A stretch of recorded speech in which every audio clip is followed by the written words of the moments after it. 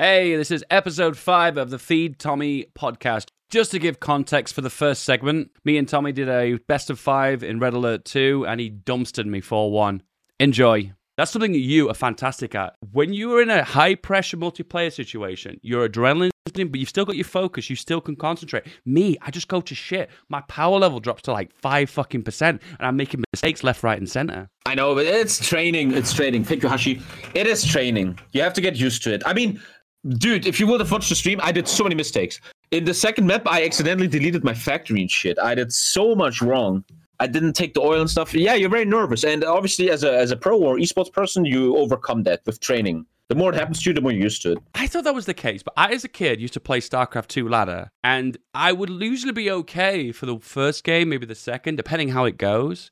But then at that point, if I get on a losing spree and I get tilted, like I'm like staring at my screen and I'm almost having a breakdown, you know, because I just can't hold it together. Yeah, I know exactly I think a lot of people know what you mean. But if you look at pros, and I always looked at pros my whole life because I think they're so interesting, they overcome that. They just play all day. They don't care anymore. They just play all day and they overcome all these feelings. That's how you become pro in games, I feel like. You see, I think that requires like a special kind of person. I think you almost have to like, you see, it's okay saying the word when you lose, it's okay, we're learning, but your ego doesn't say that, does it? Your brain says that, I'm learning, and your ego says...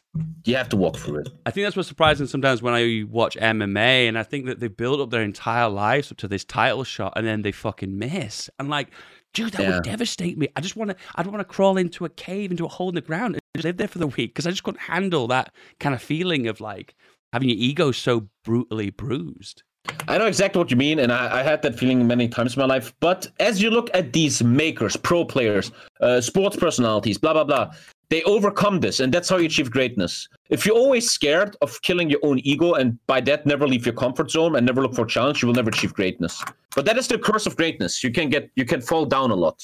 It's funny because I think as a 36-year-old, I think I've come to terms with what my personality is. You're 36 already? I know, I turned 36 in Jesus, April. he's like almost 40. I know, I'm so old, my dude. See, I was almost beaten by a 36-year-old in a video game. What? Almost beaten. You had a little bit of sweat from one game, and the rest of it was a complete breeze. Now, I have to. This is good for the chat because I think sometimes you have to reach a certain point in your life, and you have to say to yourself, "Is this my personality? Is this changeable? Is this fixable?" And it's the same reason why I kind of abandoned the Hoi 4 meta scene, because I realized that I just can't handle. See, this is my mentality. It's so toxic. I either win a game and I feel like the opponents were weak and they didn't try hard enough, or I lose and I have a mental breakdown. It's like I could never make myself happy from a one-on-one multiplayer experience. I know what you mean. I know. And yeah, as you say, when you get older, your personality changes less. I mean, that's why you don't see a lot of pro players or pro athletes at over 30 years old, right? Probably because stuff like that. Well, it's obviously the body. Your body is not fit anymore, which is so sad to think. That's the beauty of getting into the person's head, though, isn't it? It's like those MMA press conferences, you know. At that point, you've got your opportunity not to fight with your fist, but to fight with words. And if you can climb in the head of someone else, completely psych them out, you've technically already psychologically won before you've even got into the octagon, you know? In a way, you just did that to me. And it's just because it's you. It's just because it's Dave. I did so many mistakes that I would normally not do because I'm like, oh no, it's Dave. I have to win or chat is going insane. Dave loves MMA. He loves it now. Dave was getting into MMA now. He always texts me. You know, it's funny because I thought I was this kind of guy who was like setting my ways and I wasn't going to change. You know, like coming back to the personality thing. But recently, over the last 6 to 12 months, I've got into cycling. I've got into MMA. Things I never really thought I would. So when you say cycling, you mean yourself or watching? Myself. Yeah, you're cycling around in the UK, man? That must be cool. Yeah. Do you have like the glasses and the helmet like a pro? Or? I've got the helmet, but I don't do the glasses. What is it with white men in their late 30s becoming cyclists? I think the problem is that I think if you've never gone through life and been a very active person, because I've not been a sporty person, when you reach a certain point in your age, you have to find some outlet for cardio and stuff. And I found it. So now I feel like, I don't know, I guess I feel like I connect to a lot of the other sport people out there, you know? What made you be more interested in MMA? Where did that come from? What do you think? Welcome to YouTube indoctrination, okay? So one day I was on YouTube and I was like, you know what? I was watching my favorite SJW compilation SmackDown, and then all of a sudden at the side, recommended box. Oh, look. Top 10 MMA knockouts or something. Anyway, I joke. But seriously, it was YouTube fed me this content. It thought I would like it, maybe because I was into gamer stuff. Maybe I'd watch fighting games at some point. I don't know. And then I just got on a click spree and I watched like 10 different videos. Then I watched the whole fights and whatnot. And before you knew it, I was like, yeah, I'm actually really enjoying this now. I think my first experience why I didn't get into it initially is because I watched a few of Khabib's fights and it just looked like two sweaty guys rolling around on the floor for 20 minutes. And I was like, what is this? I thought they were meant to be fighting. They're just fucking rolling around. To the uninitiated, it looks like this. It does, yeah. Yeah. It does. A lot of people that don't know MMA and fighting, they it's gay and wrestling and but once you actually get into it and realize that it's very, very manly and very, very dangerous. Very entertaining. Very entertaining. I think what I didn't get is a lot of the techniques and stuff. And I think over time, you've just got to watch more and more. Over time, you will get it. More. Yeah, and then eventually you understand. And 100%, I guarantee you, Dave, I mean this. By watching MMA, aka UFC, you're learning how to fight in real life. True story. When I was fighting people in the supermarket, I would use jiu-jitsu tactics that I've never learned. I just saw them on TV. So if I take him like this, okay, it's the funniest shit. You literally learn fighting from watching fights, man. You really do. Obviously on a very amateurish low level, but something at least. It's very interesting. Speaking of MMA, so we had a little bet, and this was done over WhatsApp. It was for the title of lightweight, wasn't it? After Khabib had retired. We watched? Oh yeah. Well, we didn't watch it together, but we kind of watched it at the same time. We texted or something, right? Lightweight. Yeah. Oh, it was. They call him the Nigerian Nightmare. What's his name? Kamaru Usman versus Jorge Masvidal. That was it. Okay, so this is my take on this. Oh, that's why you gifted me $50, right? Because you said Masvidal. Oh, noob. So this is my take. Listen, I want to climb into my head right now. And this is what I was thinking at the time. So they had their first match. Masvidal took the fight at last minute, so only had like 2 weeks in boot camp to practice for it and prepare for it. And of course, the result of the fight was decision. He lost. Fair enough. So they decided to do another fight rematch. Fair enough. And my take is because he had a full boot camp that he possibly could have stood a better of a chance. And the fact that Masvidal's never lost to a fucking KO and he gets fucking KO'd, I didn't see any of that coming. Exactly. That's why I don't mean this evil, but sometimes you're still a little bit casual about MMA. A lot of people jump on bandwagons. Oh, Masvidal is so gangster. He is cool. But if you look at his record and his career, he isn't that good. And if you pair him with someone like Kamaru Usman, who is slowly becoming one of the best fighters of all time, so only has one loss, it seems very obvious that Masvidal is not going to stand much of a chance there. I think this is where I disagree with you, because I don't think losing or winning is a way of deciding if someone's a good or a bad fighter. Because I think someone could come back later in their career and pull off something great, you know? That rarely happens anymore, though. Doesn't it? Happens anymore. Not so, back in the day, it would happen a lot. Randy Couture did it once, but nowadays people don't come back much anymore. If you look at MMA, because there's a meta in MMA. People get better. People have certain training tactics. There is a meta, and the meta is so high level now. It's very hard for olders to come back now. Rarely happens. It happened 3 years ago again when Georges St-Pierre beat Michael Bisping. Dude, every time just yesterday I was watching Michael Bisping. He reminds me of you. Like this British blonde fucker. Like your dork. You know Michael Bisping? No idea. Oh, you don't know him? He was like he represented the UK in the UFC. He retired, I think, 2 years ago or some shit. I decided to rename this podcast the Feed Tommy Podcast. Feed Tommy, get it? Feed Tommy. Yeah, Tommy's Feed, people love that. They click on that. Yeah, Feed Tommy. Anyway, if you Google Feed Tommy Podcast in Google, you get all the episodes, and I've on like 50 platforms now. It's literally all over the place. If you guys want to check it out, that's where you go. And I'm Tom. I'm Tommy. I'm Feedback, and you're Tommy. You're Tommy. Feedback. I'm David. Feed Tommy. I'm 36 and I like bicycling. Don't you have like a go-to sport that's like your normal like workout, or are you just kind of a guy who just goes in the gym and tries a bit of everything? Depends what human you are. I'm a human that doesn't like other humans and wants to stay alone. So you look for sports that are alone. For example, going jogging, going swimming, and doing CrossFit at home. That's what I always want to do because I didn't like team sports and shit. Hot take. I find that really boring. I've done the gym stuff and just going to the gym for the purpose of just lifting weights and stuff and running on the treadmill. It feels uncompetitive. You're not going out. You're not seeing anything. It feels really dull to me. And yeah. I guess I feel like if you're gonna like do something exercise wise to like improve your health, I don't know. It feels to me like you need to be doing something that. That's a good thing about jogging and cycling. You have to put something in your ear, like a podcast or an audiobook. That really helps a lot. I couldn't go jogging anymore without something in my ear. Yeah, what changed it for me, because I got the about 2 years ago, and I kind of used it a lot at first, then I kind of stopped using it. What got me into it is I got one of those like clips on those cases from a smartphone that like clips onto the front of the bike, and then I put the Bluetooth headphones in, and I listen to like YouTube or podcasts or something. And do you know, it really makes it so much more enjoyable than it did before. You know, those. Yeah, you need to put your mind somewhere else. It makes it easier.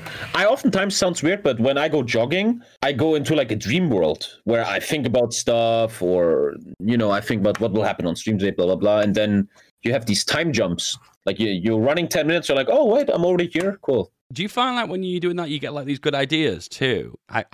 It's yes. The way I could describe it's like an on the toilet moment. You know what I mean? You're like, all of a sudden you have this thinking like, oh man, that's a really good idea. But I will say that on the toilet moments don't exist anymore because your mind is occupied on the toilet. When I go on the toilet, and the young people, unlike you, go on the toilet, they have their phones in their hand, aka they don't let their mind go free because they do shit on their phone. But I totally get what you mean. Sometimes I have to take walks. For example, the car was broken. I have to walk to the shopping mall. And that 20-minute walk was so revealing. I was thinking about new ideas for stream. And I feel like humans are so occupied all day, right? Always social media, phone, TV, talking to someone. You're never really alone with your thoughts. And when you take these little 20-minute walks, suddenly like, oh, I need to do this. And blah, blah, blah. It's insane, right? Yeah. It's really crazy. Have you ever seen the movie Soul? Soul? Yeah, it's a Disney movie. The Pixar movie. Yeah, that's right. Yeah, I watched that. Yeah, just 2 months ago or something. Yeah. Yeah, like when he. This is a weird example, but when he's spinning the sign and he's in what they call it, in the zone, and I feel like that's the best way to describe it, isn't it? You're almost so like obsessed with the thing that you're doing that you kind of like everything around you just completely zones out. Yeah. Yeah, we need that more, especially when you're in a creative job. You should do that more. For example, for 3 years I said I'm going to do this track, a rap track, and I never do it. But when I go walking, I suddenly get all these rap lines in my, it sounds so ghetto, and cringe rap lines in my brain and stuff. I shall do it more often. You work on this podcast, you take it very serious, and you said for weeks now that you write topics down. Yeah, that's right. Well, I'm very excited. What topics you've written down? There are a few other I say sports, boxing, wrestling related, I suppose. So that they will just dip onto those ones. And I've got to ask you. We're going to wrestle when we meet again. You know that, right? Man, you said that last time, but that never actually happened. You did wrestle Marconi, though, didn't you? I wrestled Marconi. It's literally on a video. And he squealed really loud, didn't he, when you pinned him? Yeah, it was kind of awkward. And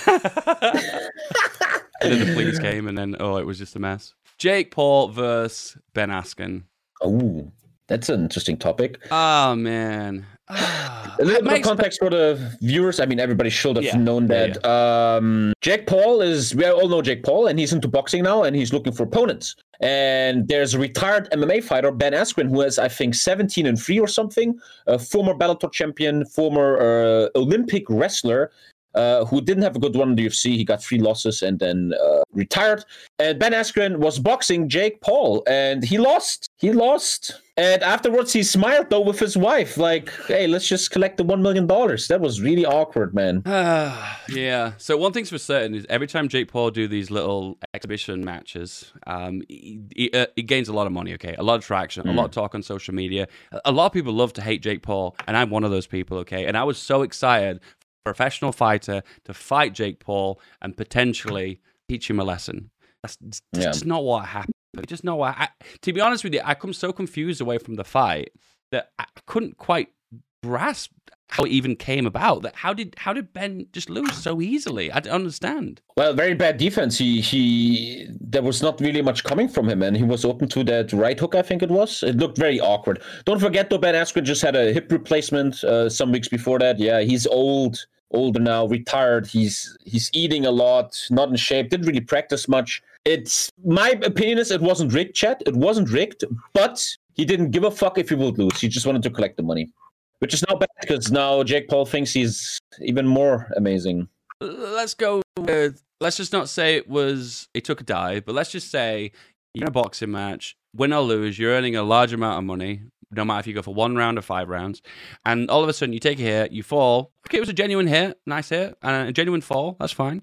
When you get up, you have the choice right now. It's like, the ref's checking me over, Like, do I wobble a little bit my feet and not look the ref in the eye, In that instance, that they're gonna call the match, aren't they? And in that case, it's like, well, I still win or lose, whatever I do. So, I don't know. Yeah, and there's no for Ben Askren, there was no trophy to gain, no belt or anything, right? He just wanted to collect the check, I think. And have you ever seen you joined MMA late, right, Dave? Did you ever seen Robbie Lawler versus Ben Askren? No. Robbie Lawler completely punched him in the face 20 times and he didn't get knocked out. And suddenly Jake Paul knocks him out with one punch. That was a bit weird. But don't forget, everybody involved, your chin gets weaker as you get older. And if you don't condition it, it's easier to not get knocked out when you're not conditioned than you get older. I have actually seen this one. You've just reminded me because it had a bit of a controversial finish to it, didn't it? Because he got him in a neck choke and it looked like he passed out. Yeah, very controversial. And then all of a sudden, when he comes out the choke, when he's the ref calls it, he just stands up like nothing's happened. It's like, oh, okay, I guess he wasn't in the choke then. Yeah, very controversial. I till this day believe he was out. He was out for a second. He was limp, and then the moment he lets the choke go, he comes back and he's like, wait, nothing happened. But also another, we can talk about MMA all day. It's Robbie Lawler's duty to A, not get into that situation, and B, show the ref at all times that he's okay. Yeah. His fault, man. Yeah, Look but at his then Masvidal happened, and yeah, that was it. Yeah. Well, that was the official end to Askren's career at MMA. I guess. He had one more fight after that against Damian Maia, which he lost to. Yeah. Anyway, next one: Logan Paul versus Mayweather. I didn't even know that is a thing. I didn't even realize that. And wow, obviously just for money. That is a big money grab, right? The thing is, though, we have a big risk here. Floyd Mayweather is an unbeaten boxer with a 50-0 record. And if the small chance happens that Logan Paul beats Floyd Mayweather, which should not happen, Logan Paul will be the only person in existence to beat Floyd Mayweather in its life. And that would be very, very sad. Very, very sad. Yeah, it's an awful way to end your legacy. This fight was meant to happen in March, but because of COVID situation, it's got delayed until June. It's an interesting matchup though, because regardless of skill levels, obviously Mayweather definitely tops everything. It's just that there's a big height difference as well and a big weight difference as well. How do they negotiate this? That I don't understand that. I don't know. They have to do it an exhibition match because it can't be under real rules. But Floyd Mayweather is much smaller. Yeah, that's really awkward. I don't understand that. It's either that they have to get to the same weight actually, but it's just a money exhibition match. Yeah. Well, if it's an exhibition, that doesn't affect his record because it's not technically a pro boxing match, is it? Well, the rules are of a real boxing match. They have they have licenses, which means you don't have to use headgear anymore. They're gonna fight for real, yeah. But it's not an official boxing match for rankings, which is why there's no really weight in. They don't have the right weight, and Logan will have to cut some weight, yeah. This is something I don't quite understand when it comes down to boxing as well as MMA weigh-ins. So they weigh them in the initial press conference beforehand. Actually, no, the weigh-in's one day before, isn't it, usually? And then on the day, they also weigh them again. That's just, let me explain that to you. Good that you asked, because I obviously asked for you. There's first of all the official weigh-in, which is not for entertainment. It's actually really for the rule set. There's no audience. There's just journalists there. They wait in and see if you have the weight. If you don't have it, you broke your contract, you lose money, blah, blah, blah. The next day, 24 hours later, you have the real weigh-in for show. Like, you can always see they go on the scale, but no one looks at the scale. It's just for show. And they read the numbers from the day before. That's why. You have a real one and you have the show one. And the funny thing about MMA is on the show one, 24 hours later, they're already 8 kilograms more. There's a big exploit happening in MMA with that. It's very... One day someone's gonna die, man. That's for sure. They do like a water fast, don't they? Like prior to the weigh-in to cut a lot of pounds. Especially in cases where they are still off weight. They know if they're not on weight, they lose a lot of money because it's their duty to do this. And what they do is water retention. Yeah, they sweat a lot. They go into like a machine and they lose all the water and they look like very sick people. And the crazy thing is 24 hours later, they look totally healthy again. It's crazy. That might explain why Ben Askren looked pretty fat in the weigh-in for Jake Paul as well. That was not official. He didn't care. Oh, well, yeah. He didn't give a fuck. But in comparison, though, Jake looked pretty swole, but Ben looked just like he had a bit of a dad bod going on, you know. But then I would explain. He always said that. He always said that. He always just he always said a dad bod. He always just relied on his wrestling, which gave him 16-0 in Bellator, man. Made him the champion. Yeah, but hey, one day someone is going to die from this shit, 100%. Yeah, because these weight cuts are very bad for your body, very bad. Khabib oftentimes would, he had to literally cancel fights because his weight cut was too bad. He would have a diet, he wouldn't eat anything to lose weight, and then he ate the tiramisu and it just killed his body and he had to skip the fight. Tiramisu story. I feel like it's not so bad for Khabib because he was always in one weight class, wasn't he? Where McGregor, with his 2 titles of different weight class, obviously he's trying to hit a wider range significantly, a low and a high as well. Yeah, he was in the flyweight division, and then later he realized the weight cuts were too heavy for him, so he stayed in the divisions where he belongs, lightweight, where his real weight is. Yeah, there sometimes they suggest a new rule that the weigh-ins happen on the day of the fight. That's with that technique, you could make these fighters stop exploiting it so much. But then a lot of fighters will go way too low in weight, and they will just be really weak on fight day. I know you were a big McGregor fan, and I know that's kind of past now. But there is a big match coming up, a big fight coming up right now, isn't there? Yeah, Poirier. Yeah. 264. Dustin Poirier versus Conor McGregor. It's pretty big because obviously it's their 3rd fight, which is pretty rare in May, and McGregor always pulls in the numbers, so it's obviously it's going to be a big hit. Also, the COVID restrictions are less now. We can actually got crowds again. So. Yeah, America has crowds now. They just had a crowd this weekend. Yeah, COVID is over. Yeah, let's see who wins there. I'm the biggest Conor McGregor fan. I used to love that guy. No one has influenced me more in my life, but I really hope he loses, man. I hope he loses. Really? He doesn't deserve it. He doesn't deserve it anymore. The way he behaves, the way he talks is so arrogant, and he's just so lost in his brain. Dustin Poirier deserves it. The turning point was Mayweather, wasn't it? Khabib was the turning point. Oh, really? Khabib. Because it's very interesting we talk about this, because I just was watching documentaries about this morning. Old school McGregor said, if when you lose, it's your fault. You didn't pay enough attention. And then later he loses to Khabib and says he didn't train enough. And after Khabib, he never was the same anymore. He was just money. Not enough training anymore. Poirier's attitude was very different, wasn't it? Because at the end of that match, I put all my heart and soul into this fight against Khabib, and there was nothing more I could have given with that. He well and truly just said that there was nothing left. He did everything. They're on a bigger level. But Conor McGregor was in a boxing stance from the Floyd Mayweather fight. He was in a boxing stance. The legs are very far away, so they're easy to kick. And easily, the low calf kicks beat him. And if you look at the meta of MMA, it's very interesting. Leg kicks are recently just becoming king. Like these leg kicks on the lower calf. You see them more and more nowadays. Okay, we're going back a little bit far now. It's been over a month now. But the tommkay International Tournament, Hearts of Iron 4. How do you think it went? How do you think it went? I think there was ups and downs. I think there was lessons to be learned, and there was also some spectacular moments. I think for it being the first ever esports Paradox event, and it is literally the first real big one, we did good. It was good. You're totally right. A lot has been learned. A lot could be changed, but it had the tommkay character of a lot of failure and weird memes and shit. It wasn't too official, which I liked, but I mean, the numbers show it was an unbelievable success.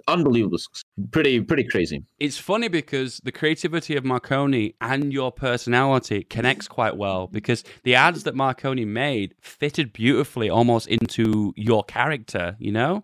And it was funny watching it because I thought at first, this is unprofessional, this is stupid, this is dumb. But eventually I kind of warmed up to it. I was like, I see now, because it shapes the personality as a whole for the whole thing, you know? True. Don't forget, a lot of people made these commercials, not just him. There were so many people involved, a lot of people involved that did a great job. It was very stressful. I was so tired in these 2 days.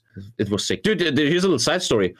Someone texted us with a concept of a new tournament this summer. He had everything planned and shit, and me and Marconi just said, dude, fuck off, man.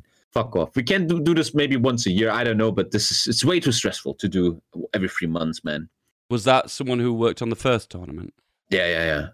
I think the issue of the tournament was, and it's no one's fault, is that 7D was just too good. No one fucking had a challenge for him.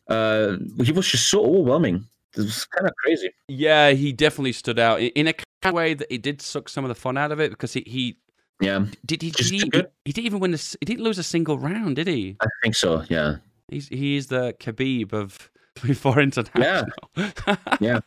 And something I always said is you can't make the HoiFo International too often because the gameplay is getting boring after a while. It's just two people fighting each other in Russia with 24 tanks, 32 tanks. I forgot. Like in the next, if we ever do another tournament chat, it has to be something different. But yeah, it was. I'm very proud of it. It opened a lot of doors. Dan Lin texted me for the first time, said he was a huge fan of the event. I also want you guys to be proud. Also you, Dave, the whole HoiFo community. On the HoiFo International, we showed the world who we are. We showed Twitch that HoiFo and its community can get 15,000 fucking viewers. Overall, 300,000 people watched the International. And that makes me very proud that we showed the world who we are. You don't need a bathtub. You don't need the newest games. You just need the right community and some hype, and you can create great things, man. What about the idea of an invitational? Less about being, I don't know, let's say skilled as such. How do you feel about that? Makes sense. You will get a lot of views because people like the characters, but the skill will be much lower. And I think if you do esports, it should be about skill level, in my opinion. I want to show the highest skill level. I don't want to see two monkeys MMA fight. I want to see Khabib MMA fight, you know? And nobody ever thinks about this. Only me and Marconi and the people behind think about this. Whenever you make these tournaments, there's so much behind the scenes that's just complete cancer. The players are children. They don't behave. They're dumb. Something's lagging. Someone is cheating. There's so much shit. I'm actually thinking of what if we make a tournament next year about a team game, Axis versus Allies, like a full game. But people are going to desync and something is going to be unbalanced and someone is going to cry and blah, blah, blah, blah, blah. This tournament only had 8 players, HoiFo International. You know how many issues I had with these players being fucking weird, man? Different, for instance, when it comes down to my Discord and being hands-on with DMs as well as talking to people directly on my Discord and other community members and whatnot, I'm very on it. And the downside to that is you get a lot of friction with people because if people are a bit dumb or they're trying to be annoying or they're being an asshole, you have to deal with that emotion that you get from these people being hands-on. Now, you, on the other hand, you're quite distant from Discord. So I don't know how you would have been able to handle if you had that kind of like really intimate relationship the way I do with my community, you could say as such. What does that mean? You have an intimate relationship. What does that mean? I mean that I interact with them on a daily basis. Basically, I'm on my Discord. If you were on your Discord, let's say 10 minutes every day, I'm on there 2 hours every day. Oh, I could do that. I would suicide. If I read my own Discord, man, it's just so fucking... You know, it's come to a point that I actually think like I'm a little bit too close with them and interact a little bit too much. The way I see it is, though, is if someone messages me or interacts with me and I don't reply to them, I feel like I'm being really rude. So I feel like I need to give them something, even though there's not really much to gain from me. The problem as a content creator, though, is if you respond to fans, they take it as an invitation to respond even more. And I don't mean this evil. I just had it this morning. A guy texts me, "Hey, man, I really like your content. You're great." And what I do, I always send back a GIF. You know that GIF where there's a little boy on a computer and he does this? Yeah. That's what I always do. And then they're like, "Oh, Tommy reacted." And suddenly they tell me their life story. Someone is like, "Hey, Tommy, I like your content." "Oh, nice. Thank you very much." "Oh, Tommy, what's your opinion on this? Can you fuck my mom?" "Tommy, what can I play with you?" Tommy. Like, if you give them a finger and they take the whole hand. That's true. You get that message quite a lot, and I've got that quite a lot, where they say something like, "Whoa, I didn't expect you to reply." You know, it's like, oh god, I wish I didn't reply now. Oh no! It's like an ugly girl, and you're nice to her, and then she thinks something's gonna happen. Yeah. Okay. I never mean that evil, and Dave doesn't mean evil. It's just too much. Yeah. If you respond to every single message you get as a creator, they all text back, and you just that's 1 hour of work, man. You never really get that back either. No. By the way, you did a great job in the international. It was very nice having you there. It was okay. I think at first, once again, no diss to Marconi. I think he did a really good job. But I think one thing that the guys behind the scenes could have done is maybe give me a little bit more. They did eventually, by the way, on the second and third games. But the first game, I needed more information about the players. I wanted to do what they did in MMA and talk a little bit about their backstory and their stories and how they got to this point. But I didn't have any material to do, so I was like, I don't know what to say. Most of the backstories in that international was the 12-year-olds from Eastern Europe. Oh no. No. But I think that gave the character. It was a meme tournament of a meme community, and it was great. I'd rather have meme tournaments than super serious, man. Like they're all wearing suits and they're like, "Oh, everything has to be perfect. We don't make any jokes here." Fuck it. Yeah, true. I used a lot of bad words and shit. Who cares, man? I think we've come a long way from rogue Tommy. I don't even describe what you would be like in the old days. What were you like in the old days? What word would you just describe yourself? What are you talking about? Shut up. What do you He's mean? trying to make out right now. He's never changed. This is who I've always been. I've always been like this. Bullshit. You pull your blows way more than you used to. I was obviously far more edgy back then, and I hate when I read YouTube comments. Like Marconi makes a clip of old Tommy, and all the YouTube comments are like, "Oh, Tommy was the best. He was so alpha chat," and nobody fucking gets it. Old Tommy got banned on Twitch. And listen, the reason why Tommy had to change, I'm still very edgy. I'm still edgy on Twitch. Come on, man. Okay. When I realized, this Twitch thing can actually become something and pay for my bills, I realized, maybe I should take the Twitch toss serious and don't fuck so much shit up, and maybe I can make a living out of this. That's why I literally had to change. I'm still very edgy, man. I think in the old days, I was a lot more random, put it that way, a lot more meany. And I think I've to a certain degree toned that one down as well. Do you know the big difference between me and you? In the early days, when I memed and acted like a bit of an idiot, I had 5K subscribers, and nobody saw it. And then when I got big, I'd already toned it down when I reached that point. Now, you, on the other hand, you blew up very quickly. So a lot of like the bad smell from the past still lingered. You know what I mean? Even when you were. Yeah, I felt like you were very adult when I met you 4 years ago. You didn't make big mistakes that would like bring sponsors off you or something. Only Elite Crew knows this, but back in the day, I made some very, very edgy videos, and thankfully those videos have all been purged, and it's probably for the best. Yeah, and you get older, man, you know. I have like this girlfriend now, and she always, every time I do something wrong, she gives me a big fucking speech about it. Tommy, today on stream you talked about women. That was kind of sexist, Tommy. Oh, God. Maybe that's what it is. I think one thing I do like about your personality, Tommy, is that you share a lot of your personal life. And it's probably, I used to have a really close relationship with Spiffing Brett. To this day, I do know nothing about Spiffing. Nothing. Because he reveals absolutely nothing about his personal life in any way, shape, and form. Now, that's totally okay. That's his choice. He can fairly do that. But can you name any personal trait about Spiffing other than exploits and Britishness? No, because he reveals none of his personality. And but the truth is, I struggled to connect with him for that exact reason. And he might wonder right now, like, he used to speak to me all the time, Dave. Why doesn't he speak to me anymore? It's like, well, the truth is I've got people around me now that I do know their personality. I know what they're all about. I know what's going on with them. And back then, I just don't know anything. It's also be hard. When Spiffing exploded and became a huge YouTuber, there must be so much pressure and eyes on you and stuff like that. Well, I'll be honest with you. I knew him way before. When I first met Spiff, I had more subs than him, but it wasn't much. I think I had 20k subs. He had 15k subs. It was something like that. He needed these little time lapses. And back then, I felt like we clicked because we were at the same kind of level. But then, obviously, things have radically changed right now. He's definitely on a different level. It's funny because I didn't know nothing about him, and I went to his Yogscast wiki, and I was reading all this Yogscast wiki about it, and I was like, I don't know any of this information. And who's collected this information? Made this wiki? I have no bloody clue. But I feel like I'm learning about a person I don't know nothing about, even though I've spoken to him for 3 years. At that point, I was like, I don't really know him, do I? Did you never ask him if he was like your friend? I do. I don't want to dive too much into people's personalities, but he's one of those ones that if you ask a question and he doesn't want to give an answer, he will either ignore it or he'll move the topic onto something else. Everyone's different there, right? Yeah, even as a commentator. No, I'm not dissing him. It's his personality. That's the way he chooses to have things. That's totally cool. It's just, I think in a way, if you are that kind of personality that's very closed up, you're going to really struggle to connect with people. That's all I'm going to say. Yeah, everyone is different there. I've always been a revealing type to my stream, which brought a lot of issues with it. Just this morning, my number got leaked somehow, and some guys just texted me the whole time, and that's like there was big issues on the stream, right? I almost lost my relationship because of chat. Hashtag French girl story. But I don't know, I think that's what people like about me.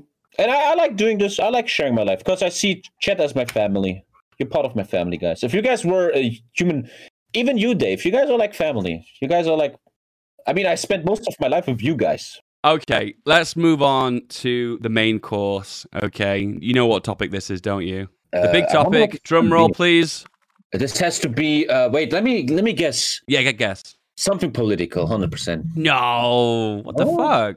Oh, pdxcon. It's pdxcon. That's right. That's the topic. Is that going on right now? Yes, well, kind of. It's all the warm-up stuff. It doesn't really officially begin until the announcement show at 8 p.m. your time, 7 p.m. my time tonight. And that's what we experienced. When you went to pdxcon, it was with the revealed CK3 and everything. They already have 3K viewers. That's pretty good for Paradox.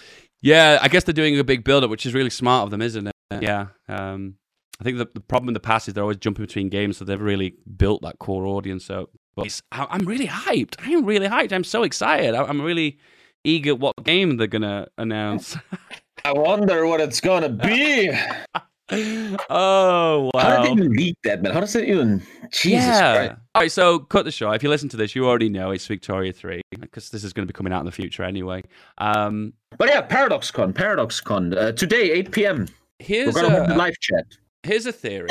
Do you think investing in games companies is potentially very harmful because the community can be so hostile? Because I think the Leviathan has been completely blown out of proportion. But that's the whole stock market, though. It's all about emotions, it feels like. It's a lot about emotions. You do feel that some stocks are kind of more stable for the long run, though, don't you? Like, maybe, for instance... You're asking if they're stable stocks? What do you say? Yeah, but if you put it on a grand scale of things, there are some that are more obviously stable.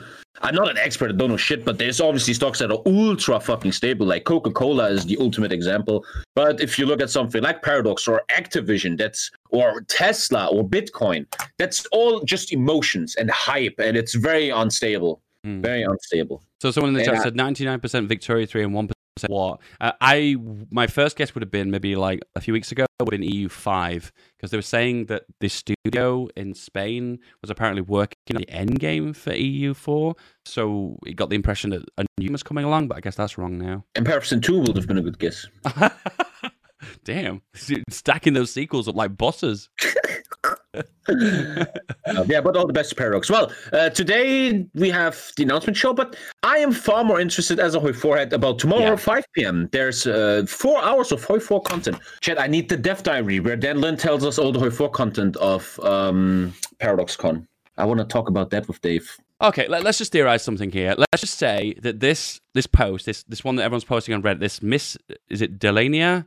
Let's just say... I'm not even clicking that. I'm clicking. I'm looking at it right now. Let's just go down the route that this is a ploy. Let's just say this is a diversion. They're playing 5D chess to us right now. I don't think Paradox is that smart. I know, I don't think so either. I don't know. It'd be so funny if they did. Oh, man. If I owned a games company, what I would do is make previews and dev diaries and feature lists for like 5 different games, 4 of them completely fantasy, just to divert the entire community. Oh, that would be so good. They're going to make a lot of new Hoi 4 achievements, yeah. Yeah, okay, thank you for the Dev Diary. Yeah, I don't want to click that Reddit link because I want to be respectful towards Paradox and not reveal Victoria 3 here on my stream. That's not fair. Who knows? Dave, let's talk about this. Tomorrow, Hoi 4 starts. Yep. There's a lot of useless shit. At 17:15, the game director, Dan Lind, content designer, Gabriel Bloom, I actually don't know these people. They actually made Hoi 4. I should probably... Daniel Sjöberg will be your guide through the panoramic sweep of Hoi 4 history, charting how the game has grown and evolved over the years. What's next for the game? So what do you think they're going to do there? What do you think they're going to... We talking about the one that's... They just show all the DLCs and how everything changed over time, or... I'm looking at what you're looking at right now. What's the subtitle called?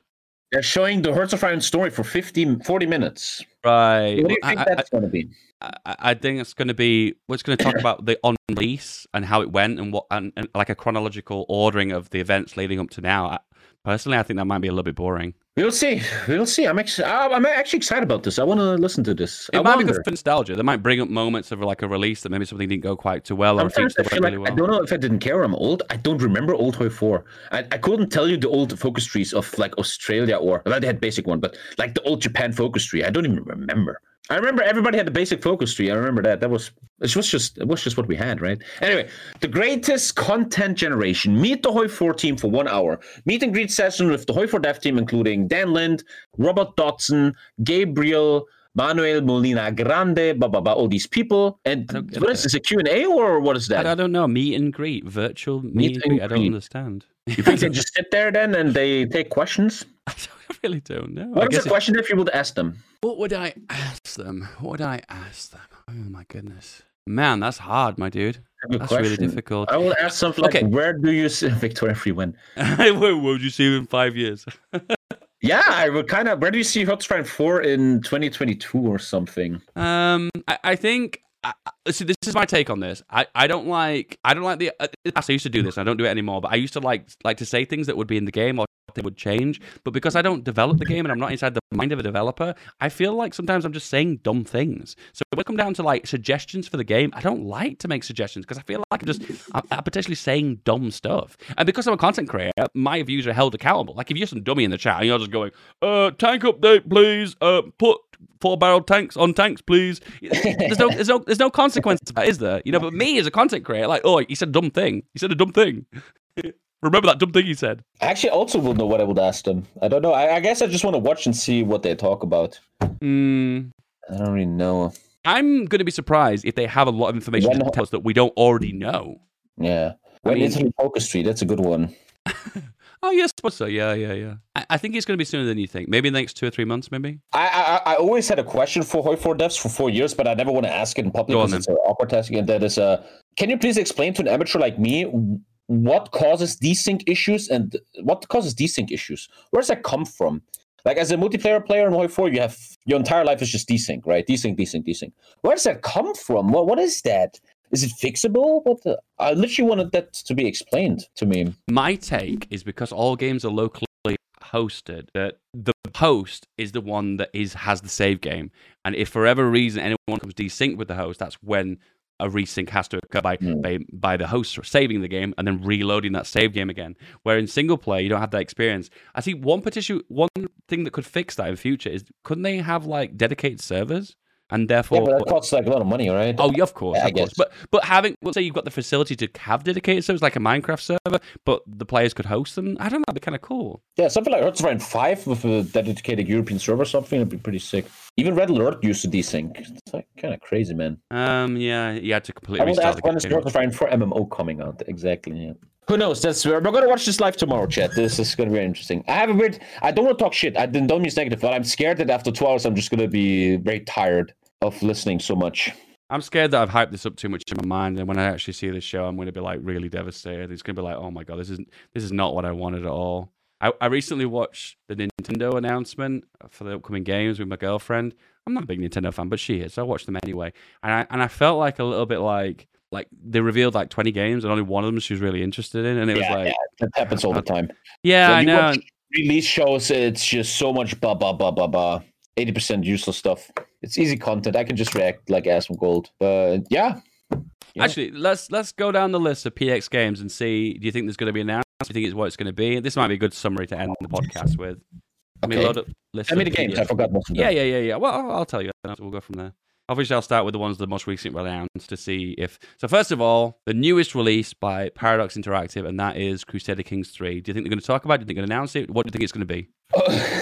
There should be something, right? The game is 1 year old. So far, we've only had Rule Designer for free and the Viking DLC. There should be a nice announcement. There should be. What's it going to be? The game finally has content, DLC. No. The game's just called content. I predict it's going to be something taken from CK2, like the Merchant Republics or the items or way of life, something like that. They're gonna take an attribute of CK2, change it a little bit, and that will be the new thing. Give me Supernatural. That's what I want to see. I want to see Supernaturals. I want to see event chains based on being a witch. I want to see event chains being on a wizard or something. I want to see event chains being an alchemist. That's what I want to see. Yeah, that would be really that's cool. The roleplay stuff I always talk about. Yeah. I think that's the big thing. This is the biggest thing. It took me ages to realize this, but CK3 is missing those epic event chains because they don't exist all full stop in CK3, but they're in CK2. I told you, bro. Anyway, next game. This is one of your favorites, this one. Empire of Sin. Oh, I just read something on Twitter. There's a new update coming. And it had like one comment, and it was some random ass dude who was like, "Nice, now I can make a better clan on my Xbox." Hey, that might be a good point. Maybe it's selling better on consoles. I buy Empire of Sin on Xbox. Oh, what a failure you are. Oh, Jesus Christ. Human beings, man. I feel I don't want to talk shit too much about games because I know there's humans behind it. When I saw Johan on stage 2019, I felt with him, man. These are human beings, but you have to be held accountable if you do a bad job. And Empire of Sin is disaster. Even you, Dave, who always is careful not to fucking with Paradox, has to say it, man. It is just, they should just fucking recycle it and make, I don't know.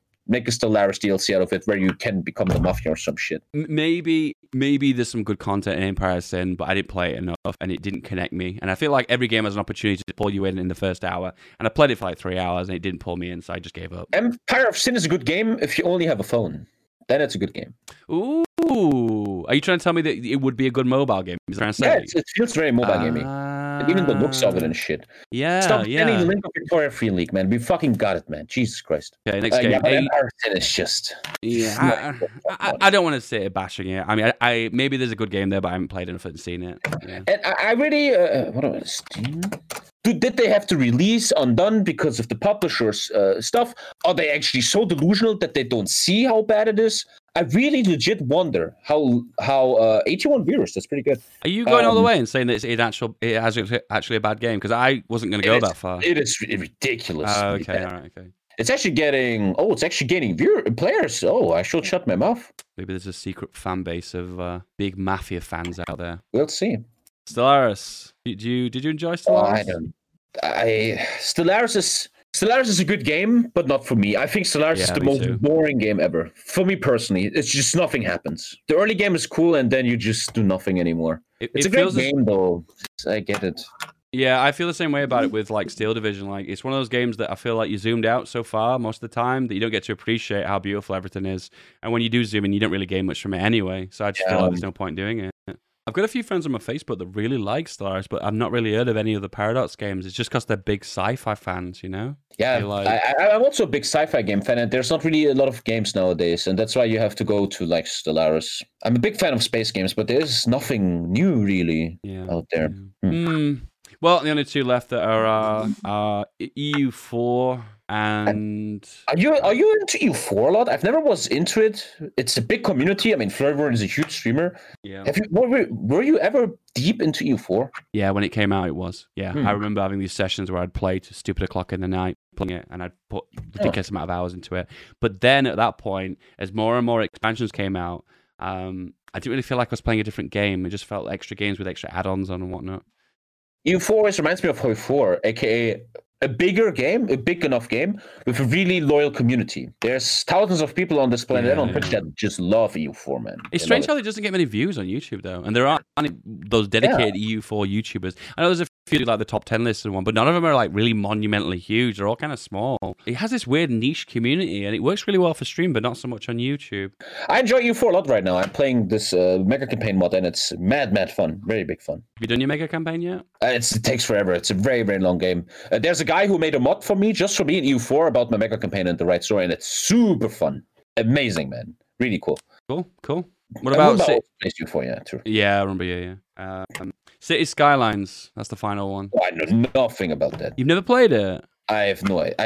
I can never play games like this because I'm too perfectionist. Like, something isn't in order in my city, I instantly just delete it. I can't handle it. Everything has to be perfect. I can't play games like this. Never play it. People love it. People love that game. And then there's Prison Architect 2, which I think you'd have the same problem with. Like, you get the exact symmetry on buildings and stuff. Yeah. It's almost very therapeutic, City Skylines, you know, because there's a lot of time people play it just to build, make it look pretty, and not really to care too much about the, I don't know, the game mechanics, which is earning money. Maybe I should play it one day. No, I think you'd like it, actually. I think you'd be surprised. It's one of those games you'll play probably every week and then probably never go back to. That's how my experience of it, too. Oh, they tweeted at you, Dave. They want you to do that Spain achievement. Maybe. Yeah, and that's pretty much it. Have you got any other topics you want to talk about? Hoi 4, bro. Well, I mean, they will announce new DLC. Come on. I mean, we could take a random guess at what they could announce that they've not already talked about. I suppose they can talk about. All they're going to say is Soviet Focus Tree. It's called The Red Dawn. Out in 2 months. I don't know what else they can say that we already know. Features, obviously. Talk about features. Something. I mean, we know that from the dev diaries, you know. Maybe something new. Maybe it's up in the face if they just change the Mussolini picture for leader and they don't actually touch Italy at all. Wouldn't that be like a really great fun? That'd actually be funny, man. I will laugh. Here is Mongolia Focus 3. Have fun. I'm actually excited for the Hoi 4 DLC. That tank designer, which I predicted for years, by the way, looks amazing. I'm very excited.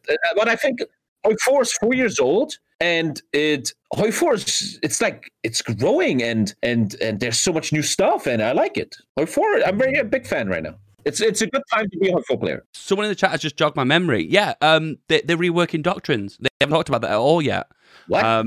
Yeah, What? have you noticed, Diaries, that they've removed XP for land, air, and navy, and also they've been removed from the research tabs as well. That hat in the top right, the new button, is a rework of doctrines. How it work, I don't know. Okay, we're gonna stay excited and find out about that. Yeah. Wow, that sounds. I'm very excited, very excited. And also, I have to say, I'm really excited to play single player again because multiplayer is just making me super depressed and all the memes in it. I'm excited for achievement runs. I have a theory that it won't require research slots anymore. I feel like you'll constantly be working on a doctrine, like a dedicated research slot, and it'll constantly be working in the background. You can invest XP into it to get it quicker. I wonder. I have no idea what's going to be, but I wonder. That was another episode of the Feed Tommy podcast. I think this was episode 5. I forget. I've lost count now. The Tommy Feed podcast, ladies and gentlemen, right here. Subscribe to my OnlyFans and my feed pictures. Dave, it was, as always, an honor to talk to you and beat you 5-1 in Red Alert. I'm not going to take that defeat. Okay, I'm coming back strong. We'll play another one in a few weeks' time. And we can always practice together. I play the game a lot off stream. We can always play together if you want. Maybe we'll see. Tommy, it's been special, it's been sweet. I love you to bits. Bye, chat. I love you. Bye.